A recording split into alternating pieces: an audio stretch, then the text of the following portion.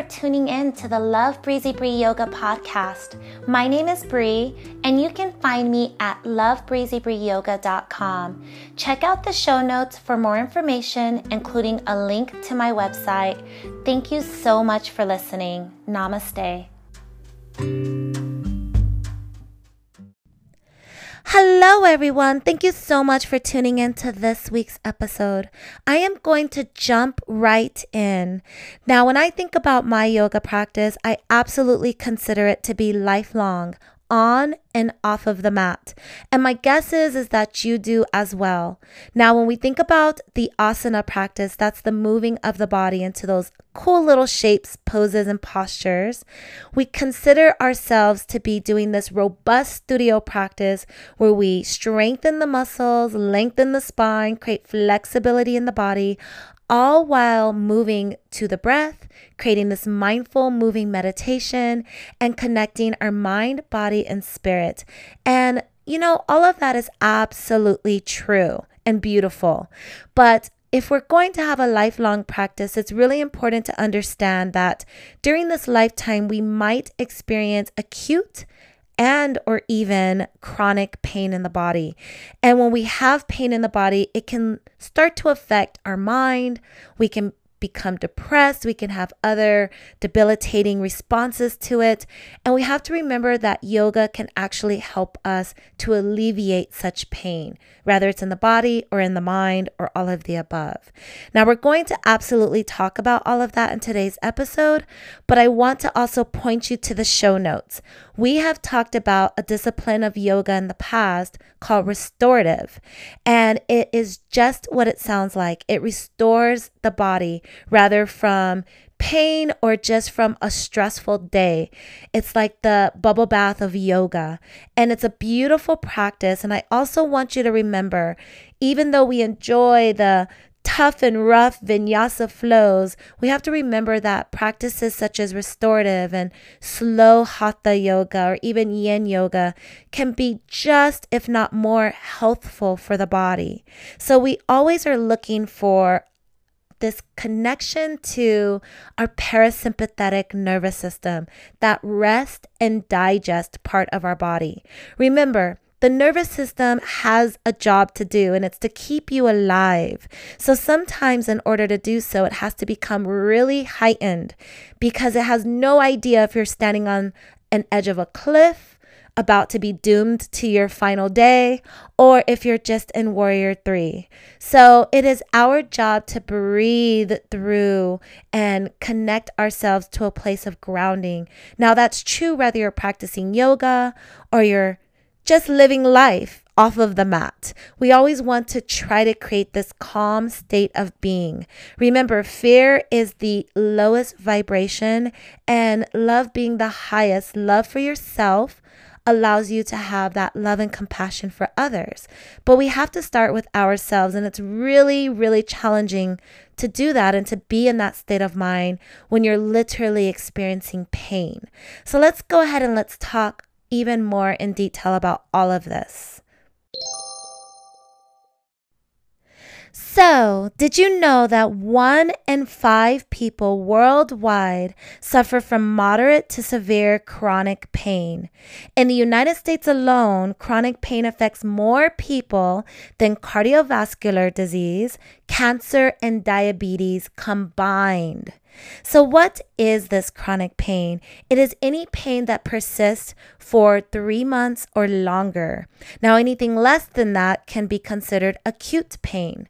So I like to think of the idea of having a migraine just lasting for time and time and time. And when we think about that, we have to remember how easy it is for that to eventually turn into symptoms of depression or even suicidal thoughts or worse.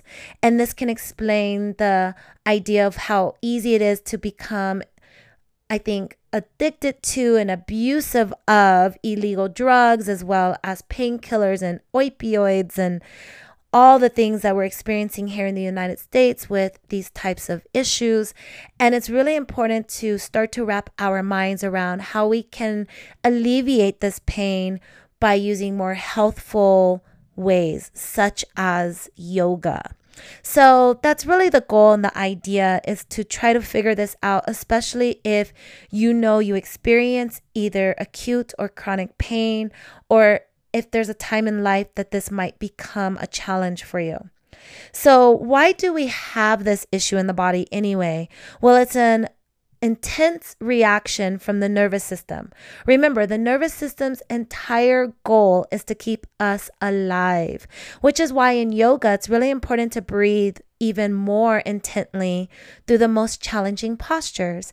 Now, if you're standing on the edge of a cliff, your body is not sure if you're about to be doomed or if you're safe. So your nervous system might begin to overreact as you find yourself in this fight or flight response, which brings stressors up in the body, and your adrenal glands begin to produce so that you can be prepared to run or fight or do whatever it is you need to do. Now, when we are breathing through a posture like Warrior 3, which can mimic standing on the edge of a cliff through your old amygdala lizard brain, we are actually signaling to the nervous system that we're calm, we're collected, and we're safe, which then actually activates the parasympathetic nervous system that rest and digest. And that's what I begin to imagine, where all the healthy cells take over in the body. We can then experience stress from day-to-day living, but in a way that is not signaling to the body to get all the soldiers ready for battle. So when we are experiencing pain, that's just it. It's a concept where your body is starting to protect itself. So when you think of acute pain, somebody just comes up and punches you, right? You experience this acute pain, or you're in a car accident, or you hit your head, or something along those lines. Your body will then prepare to start to protect and then heal you from that acute pain. Now, if that pain persists, what ends up happening is these neurotransmitters start to activate, and then you can easily turn acute pain into more chronic long-term pain. So think about a car accident where you've hurt your back, and of course it's acute and you're in pain in that moment. But then once the body can't heal itself, then these biochemical mediators basically overproduce soldiers for war, and then you stay in this very long-term chronic pain to try to protect the body from ever experiencing that acute pain again, which then in turn just creates a different type of pain. But your body doesn't really think of it that way, right? It's thinking it's solving one problem when it technically in a way creating a new problem. So that's sort of the fast track biochemical lesson for us today. So watching this chronic pain in action is a way to really understand how you might be able to use practices such as yoga to help alleviate that pain and mitigate some of the symptoms that are being caused. Now, usually when pain is acute, the signal that your body's getting will stop once the cause of the pain is resolved. So if I hit my knee right now, like on the end of a coffee table, I'm going to experience acute pain. But if I rub on it, or I put some ice on it, or whatever I need to do, then the pain eventually goes away and the neurotransmitters basically stop sending signals to that knee that we're still in pain.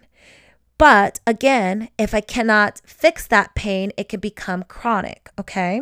So I think we understand how all of that works. Now, there's this part of your brain that has these sensations that send signals to the body to calm the body down. And when you're practicing yoga, particularly when you're practicing meditation or pranayama or a combination of both, you can actually rewire the brain over time. And you can also do this with lots of other practices. Music therapy can do that on certain frequencies. You can do that with other types of practices like working with horses, working with dogs, working with animals. There's so many, but essentially what you're doing is you're rewiring how your brain is thinking about pain. Now, we do this a lot when we think about those who suffer from PTSD. There's a lot of triggers that come up from trauma because there's deep things buried in the back of the subconscious. So you may consciously know that firecrackers are about to go off because it's July 4th in the United States, but when you hear the fireworks go off, you may have flashbacks of when you were fighting in Iraq. And one part of you has this logic and the other part of you has this reaction. Well, we can think of pain physically the same way that we can think of trauma mentally, okay? So how does this all work when we think about our practice of yoga? And that's what's really important, and that's what we're going to talk about right after this quick announcement.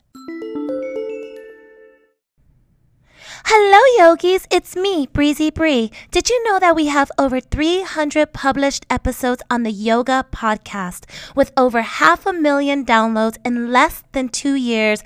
Thank you so much for giving me your listening ears.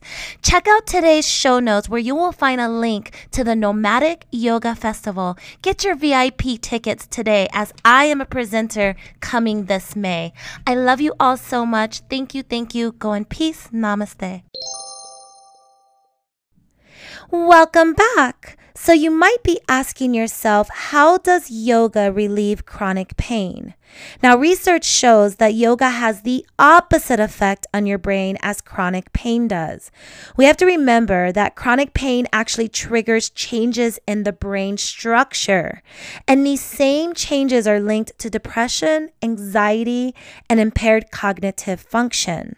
So practicing yoga actually can rewire the brain in a more healthy way, the same way that chronic pain and even trauma rewires the brain and the nervous system reacts to that rewiring. So when we think about this brain structure, this altering that takes place from chronic pain, the brain imaging studies that have been done show that chronic pain actually leads to changes in gray matter volume and the integrity of white matter connectivity.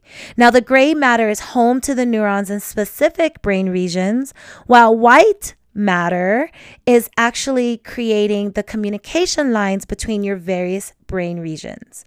So why does this matter to you? Because we have to think about the idea that when we practice yoga, it is literally creating the opposite. So it's strengthening what the chronic pain is weakening. And that's really important, especially from a proactive stance, but also from a reactive stance. Now, there's been a lot of studies done on chronic pain, and they're trying to figure out if it can be prevented or even reversed through mind-body practices. Lifestyle choices such as practicing yoga or meditation have actually shown to reduce pain perception and offset the effects of age-related decreases in gray matter volume while helping to maintain white matter integrity. Now, why does this matter to you? Think about being 90 years old and hitting your knee on that coffee table. A pain that when you were in your 20s, for instance, just as an example, would be over from an acute standpoint within minutes, might linger and become a chronic pain when you're 90. So when you're practicing a practice such as yoga or meditation or all of the above, you might actually be able to keep the same type of reaction from the nervous system perspective to that acute pain to the knee in your 90s as you would in your 20s, just being generous with the ages here. So we have to consider the idea that agelessness or anti-aging efforts go way beyond aesthetics. Although it would be nice to look youthful forever, it's really about creating a youthful body, a youthful spine, a youthful nervous system. So I really want you to think about that more than anything.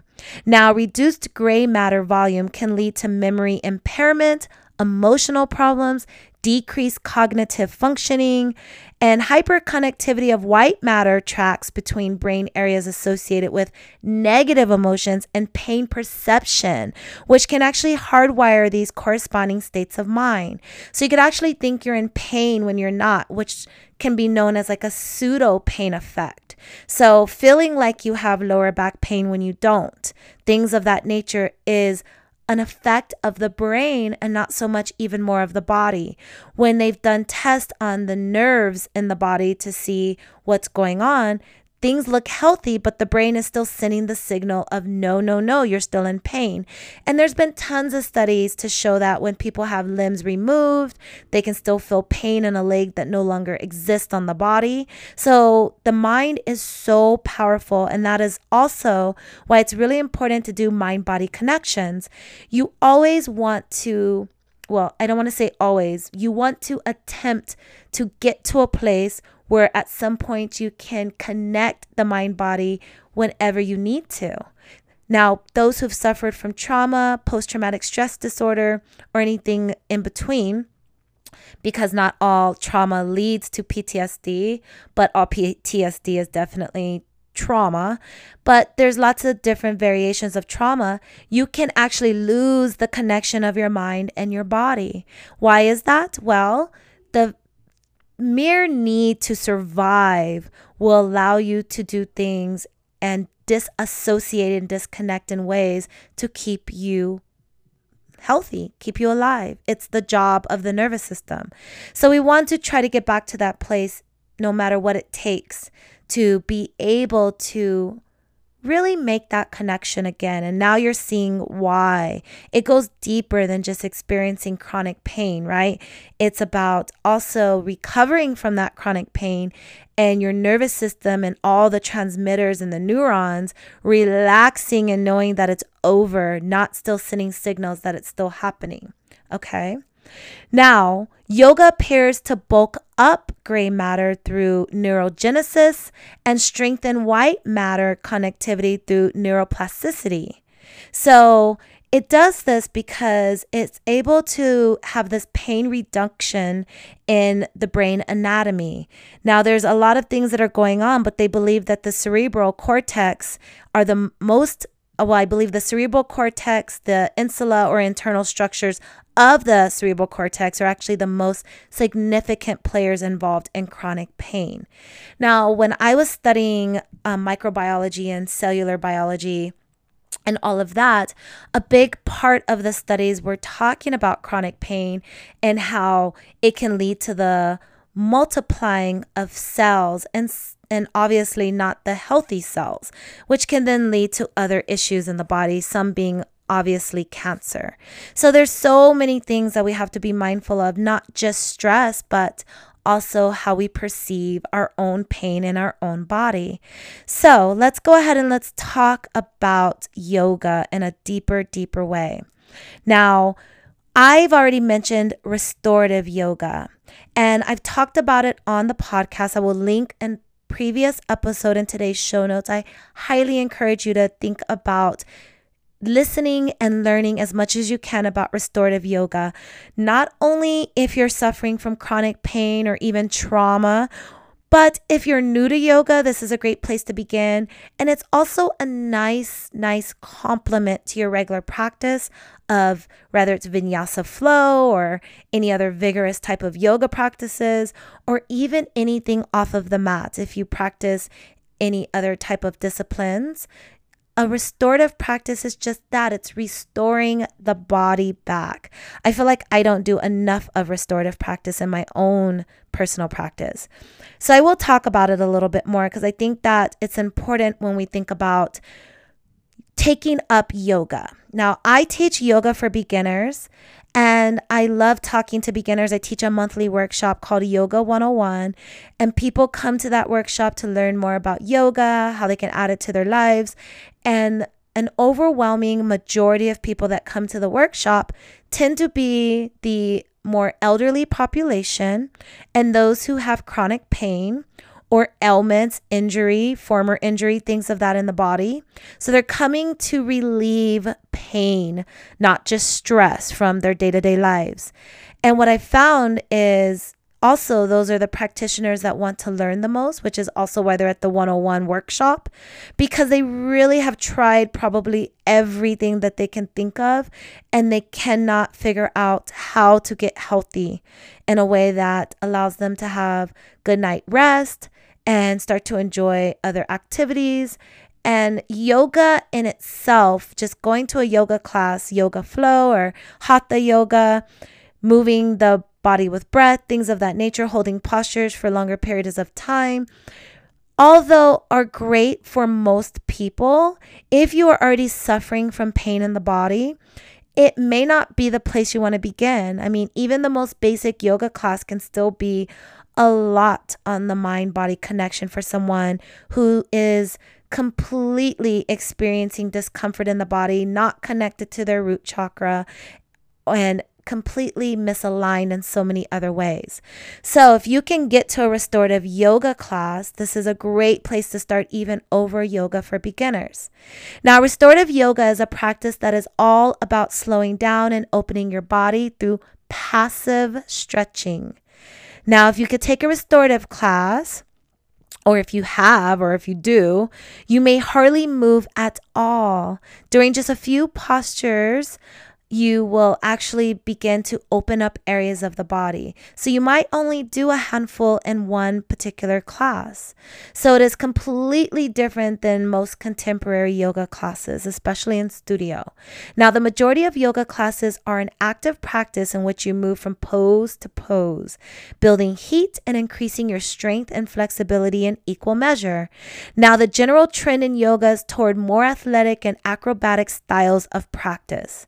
Now, during the long holds of restorative yoga, however, your muscles are allowed to relax deeply. It's a unique feeling because props rather than your muscles are used to support your body. Now, restorative classes are very mellow, making them a good complement to more active practices as well as our busy lives. Now, as an excellent antidote to stress and also pain, and stillness is a powerful practice. Now, clinical research into restorative yoga has found that it can decrease depression in cancer survivors, improve symptoms of anxiety, depression, and pain symptoms in cancer patients as well, and also help patients manage the toxicity of cancer treatments. I actually taught restorative yoga in a cancer treatment center for a series of, I guess they were it wasn't a workshop series, but just like a class series. And it was so awesome to work with patients in that way. Now, it is all about the props. They are used extensively to support your body so you can hold postures for longer periods of time. Now, these postures are usually adapted from any seated postures or lying on your back type postures with the addition of blocks, bolsters, blankets to eliminate unnecessary straining. So you might take something that you would normally do lying on your back and just add props to make it really comfortable. Well, let's use this for example, a seated forward bend. So you can come into this posture in a restorative place by placing a bolster or several folded blankets on top of your legs. And then when you forward fold, you're going to fold on top of that prop. Okay. So this actually allows you to fully support your forward bend, and it allows your entire torso to rest. Now, legs up a wall, for instance, is a classic restorative pose all in its own, but you can also add, because the wall also acts as a prop, but you can add anything like blankets under your lumbar spine, or you can add a bolster under your body, or you can add a block under your tailbone, things of that nature. So what can you expect in a restorative class? You can prepare yourself for deep relaxation. When you attend a restorative class, you will have a lot of props. They will be arranged by the teacher, most likely for you. And the lights will probably be really dimmed and the music will be really soft. And you can actually wear warmer clothes and keep your socks on because you'll be holding postures for longer and you want to keep your body nice and warmed up. And you may even cocoon yourself in blankets for some more coziness. This is also great to do at home if you have some props as well. And you can actually hold a posture for up to 10 or 20 minutes. Now, these passive poses, you're going to be focusing on ease and release.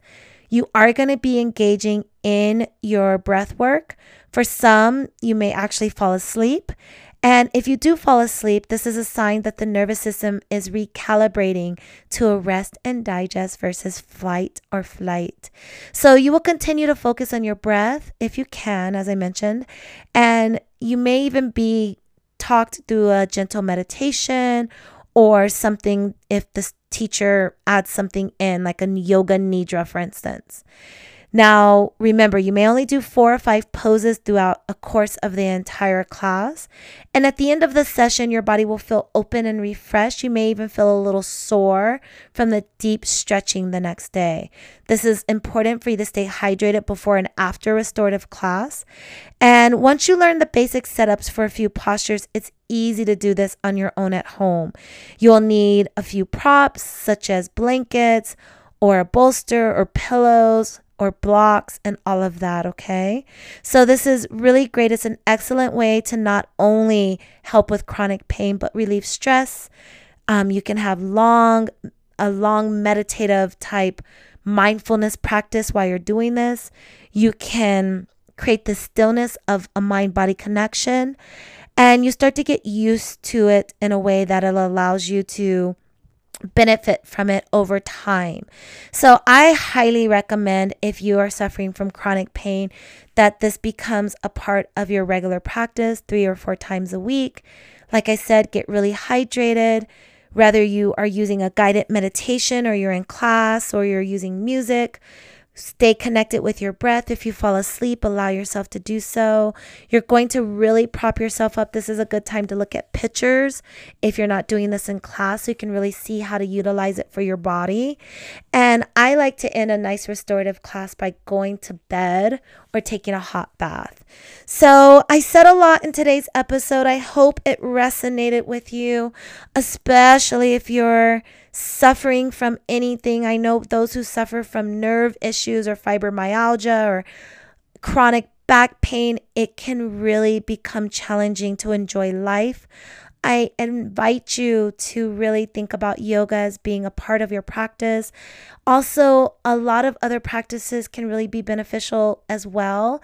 You know, not only restorative yoga, but meditation, pranayama, special musical, vibrational, medicinal practices, acupuncture, massage, Thai yoga, lengthening of the limbs. We talked about Reiki last week, crystal healing. I mean, I invite you to do everything you can think of, because when you're in pain, your root chakra is out of alignment.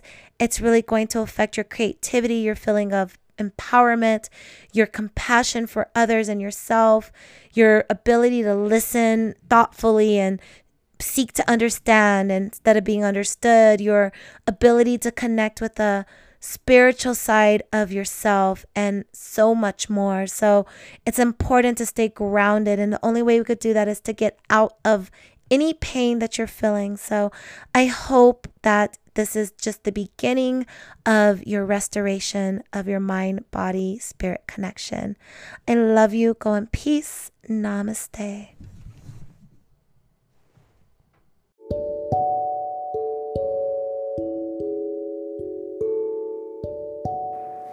I am so honored that you are listening to the Love Breezy Bree Yoga podcast. Never miss an episode. Download the free app on iTunes, Apple Podcast, Spotify, or Stitcher.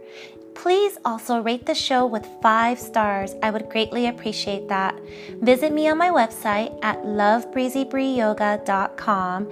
I include free yoga sequences every single month. You can leave a comment or message me and we can connect. Thank you so much. Have a wonderful, wonderful personal practice. Namaste.